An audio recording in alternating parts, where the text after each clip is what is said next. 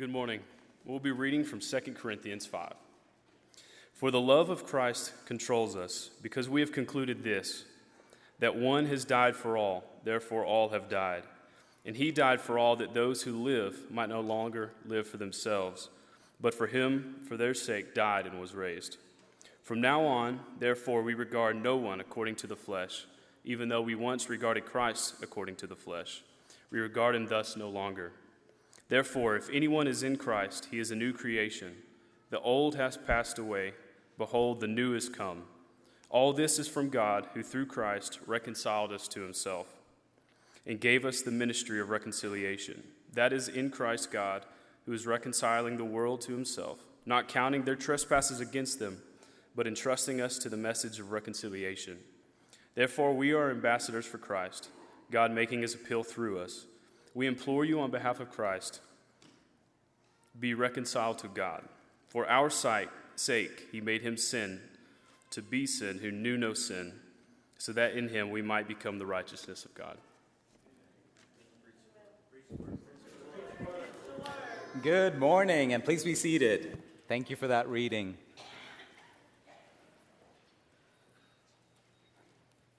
This might come as no surprise to you, but I'm not very athletic, okay? I love to play sports. I love to be in the game. I love the adrenaline pumping. I love all of that, but anytime I played, it was always sort of on my level, if you know what I mean, okay? So, because you look at me and it's evident to you that I was never the fastest kid or the tallest kid or the strongest kid. And games like cricket, which is basically Indian baseball, for those of you that have never seen cricket. Okay, quick show of hands. Who knows what cricket is? Wow, I'm doing a good job. Great. Just joking, okay? But that's what I played growing up. Cricket, soccer, volleyball. And one thing all of these games have in common is what's called a sideline, okay? And I really got used to sitting on the sideline. Passover was not too long ago. I would get passed over time and again. They'd never pick me until like the last 5 minutes, and everyone's exhausted, right? And they're like, fine, come on. I love to be in the game, and I hate sitting on the sidelines. But another way you can get sidelined, taken out of the game, is when you get disqualified. And if you've played soccer, you get this, right? You understand what this means, okay? It's the dreaded red card. If you get a red card, it means that you've been a bad boy, okay? You've done something so egregious that the ref goes, we can't have you here, okay? We just have to take you off the field. And so they take you off the field. You can get disqualified.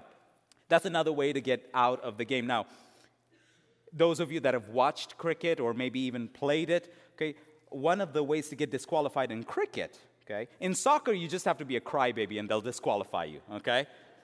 Gone are the days when they'll tolerate you, diving and, rolling around, throwing a tantrum like a toddler. Those days are gone, believe it or not. You do that today, you get taken off the field. Pretty cool. But in cricket, it's a little different. So it's very similar to baseball. The cricket ball is actually made of cork, and it's covered in leather and stitched. And so what bowlers will do, that's what they're called, bowlers, right? They'll use their nails and dig into the ball and make grooves so that when they throw the ball, it would travel in a different way through the air, and it makes it unexpected and unpredictable for the batsman. Okay? You can't do that. That's cheating. You get disqualified. You get taken out of the game.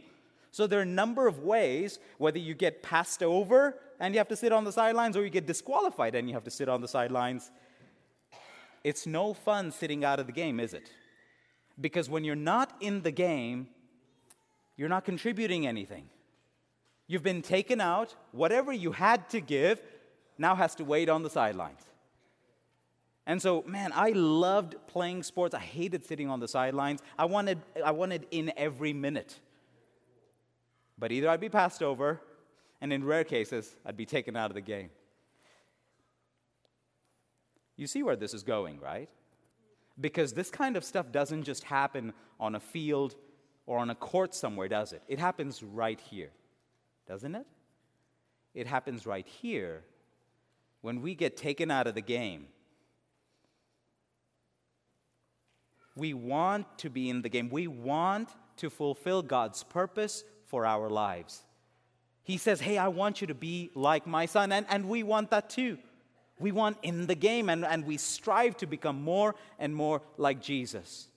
And more than that, we now want to imitate his love for others and live lives of sacrificial love and selfless service to others. We want that. We want to be in the game, but for one reason or another, at times we find ourselves taken out of the game. And what I want to do this morning is examine exactly how that happens. Because here's a little secret: it doesn't happen by accident. So this morning we'll look at how that happens, okay, why it happens, and what the resurrection has to say about all of that. Because that's what this morning is about, right? And really, if you're here on Sundays, you know that that's what every Sunday morning is for us, is Resurrection Sunday. The resurrection has something very powerful and important to tell us about staying in the game. And if you've been taken out, about how you can get back in the game. The first thing then I want you to consider is this: that this being taken out of this spiritual game, out of fulfilling God's purpose for our lives, doesn't happen by accident. In 1 Peter chapter 5 and verse 8, we find these words. Peter writes, "Be alert and of sober mind. Your enemy, the devil, prowls around like a roaring lion, looking for someone to devour." Our enemy, the enemy of your soul, of my soul, is actively looking to take you out of the game. That he's laser focused on that. He does not want you fulfilling God's purpose for your life. He does not want you becoming like Jesus. And this morning, what I want to share with you are two tactics that he has used against me. And you might hear these and you might think to yourself, well, I don't really see that in my life. Maybe that's true. But I want to share with you two tactics that I have seen repeatedly the enemy use against me. Tactics to take me out of the game. Tactics to keep me on the sidelines. Tactics to keep me from fulfilling my God-given purpose. The God-given purpose for my life. The first is this. You know, when we contemplate our lives, when you look at your life and you consider your present struggles or your past failures, you can begin to get the sense that we're unworthy of God's love. We're unworthy of God's kindness. The Apostle Peter evidently felt that way. There was this one occasion, you may remember this story, but where Peter has been on the water all night, and he's been fishing, working very hard to catch fish, to feed his family, take care of his bill, pay his bills. He's caught nothing all night, nothing. Jesus comes up to him and tells him, Peter, I know you've caught nothing. I know you've been working hard, but I want you to throw out your net one more time. And Peter initially does what? He goes, really? I mean, I kind of know what I'm doing. I'm the fisherman here. But at your insistence, Lord, I will, right? And so he then casts out his net, and what happens? What happens? He brings in such a large haul of fish that his net begins to break, and he has to call for help. In that moment, Peter realizes that he's in the presence of the divine. In that moment, he understands himself as he sees him in relation to his Creator. All he can think to say are these words. He says, "Go away from me, Lord. I am a sinful man." That's how Peter responds. See, Peter in that moment feels unworthy, not just of the kindness that Jesus is showing in letting him catch all this fish. He feels unworthy to simply be in Jesus' presence. Have you ever felt that? I have. Maybe you can recall vividly feeling that way. And let me tell you this, that's not in and of itself a bad thing. But here's where that can get us in trouble. If we are not careful, if we don't temper those feelings, that enemy that is prowling around like a lion will use those feelings against you. He will take those proper feelings of unworthiness that we have and use that against us to keep us from taking advantage of the blessings that God graciously gives us. Grace itself is a great example of this. Consider this. The fact that you and I are here this morning, living, breathing, is a function of God's grace, is it not? I mean, we don't deserve this. We're not worthy of this. And yet God gives it to us because He has a purpose for our lives. But if we allow ourselves to remain in those feelings of unworthiness, I don't deserve to be here, Satan can use that against you to keep you there, to keep you from fulfilling God's purpose for your life. He uses that one against me often, and maybe you can relate. But another one that he uses against me is this. If that first approach doesn't work, if that first tactic doesn't work, here's another one, and this one's a little more pointed. This one goes something like this. The enemy will point out to me all of the ways that I come up short of the ideals I say are important to me, of the ideals I say I value. He'll point out to all those things and make me feel like I am a hypocrite. Now, that word gets thrown around a lot, especially if you watch the news, okay? Listen, pro tip, don't watch the news, okay? Just don't do it. Mostly negative, okay? And people will just lob this grenade at each other. Oh, you're a hypocrite. No, you're a hypocrite. Strictly speaking, a hypocrite, the word hypocrite means this. It comes from the Greek. It means an actor, someone who puts on a face, someone who pretends to be something that they're not. So in this context, a hypocritical Christian is someone who just talks the talk, if you will, but doesn't practice what they preach. And so Satan is very helpful in this way, will point out all of the different ways in which you come up short of the things you say are important to you, of the standard you purport to live by. So he'll remind you, again, very, very helpful. He'll remind you of the times that you've lied. He'll remind you of times that you've been selfish, arrogant, greedy, lustful, whatever it is. He'll point to those things and create a little reel for you and say, you're an imposter, you're a hypocrite, you're a fraud. And you might even look at that reel yourself and you go, maybe he has a point. Do you see the danger? See, if we're not careful, if we don't counter those feelings of maybe guilt that comes with that hypocrisy, if we don't counter that with the truth of God's word, the enemy can use that against you to keep you out of the game. Okay, the tactics are different, but his objective is still the same. He wants you out of the game. And he wants to keep you out of the game. Maybe you've heard these things and you're thinking to yourself, well, Princeton, I hear what you're saying, but what you've shared hasn't really been my experience. May well be. So I want you to consider for a moment this morning, in your bulletin, there's some space for you to write this down. Consider, what tactics has the enemy used against you?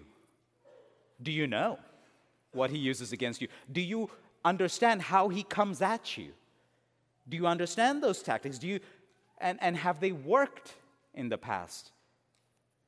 If they have, why did they work? What chink in your armor did he exploit? Do you know that? If you don't, you better get in the game. Get your head in the game, as they say. Understand the tactics the enemy uses against you. The ways he tries to keep you out of the game, the ways he tries to keep you from fulfilling your God-given purpose. Know what those are.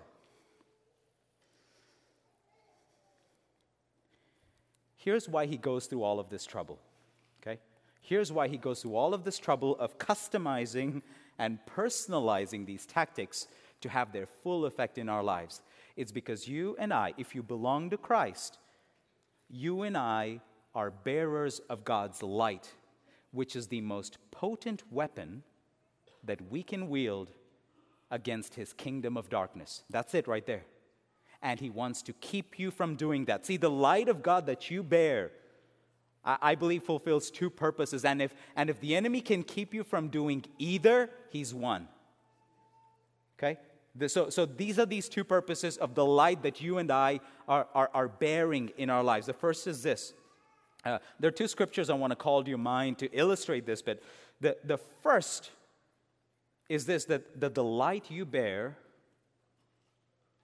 exists to shine the face of God, to show the world the face of God. In other words, to glorify God. In Ephesians chapter 2 and verse 10, it reads this way. It says, "You and I, we are God's masterpiece, created in the Messiah Jesus to perform good actions that God prepared long ago to be our way of life." See, from the moment you came up out of the water of baptism, you're a new creation. God has given you new life with a purpose. And that purpose is to do good actions that He has prepared long ago for you to do, for you to walk in. I love the way this version puts it, that it would be our way of life. But that's not all. Matthew 5 illustrates this a little further, takes this one step further, Jesus says, "In the same way, let your light shine before others, before people in such a way that they will see your good actions and" what? "Glorify your Father in heaven." So these good actions that God has prepared for us to do, they're not about us. They're about shining a light on God. They're about us pointing others to God. It's about bringing glory to our Maker. And Satan wants to have none of that. The enemy does not want any of that. He wants to keep you from glorifying God. The second is this. And what makes this effort to sideline us so harmful, so much more harmful, is that not only is he keeping you from glorifying God, he's keeping others from seeing the light of Jesus. He's keeping people who are in darkness longer. He doesn't want them to leave. They belong to his kingdom of darkness, and he wants to keep them there. So if he can take you out of the game, that's one less person he's got to contend with. Can you think of people in your life that are wandering in darkness? People that are, maybe it's a darkness of selfishness. You know people like that? That's all they know. They wander in that world. They're consumed by that world eventually. Some who wander in the darkness, if you will, of rage. Those who wander in the darkness of addiction.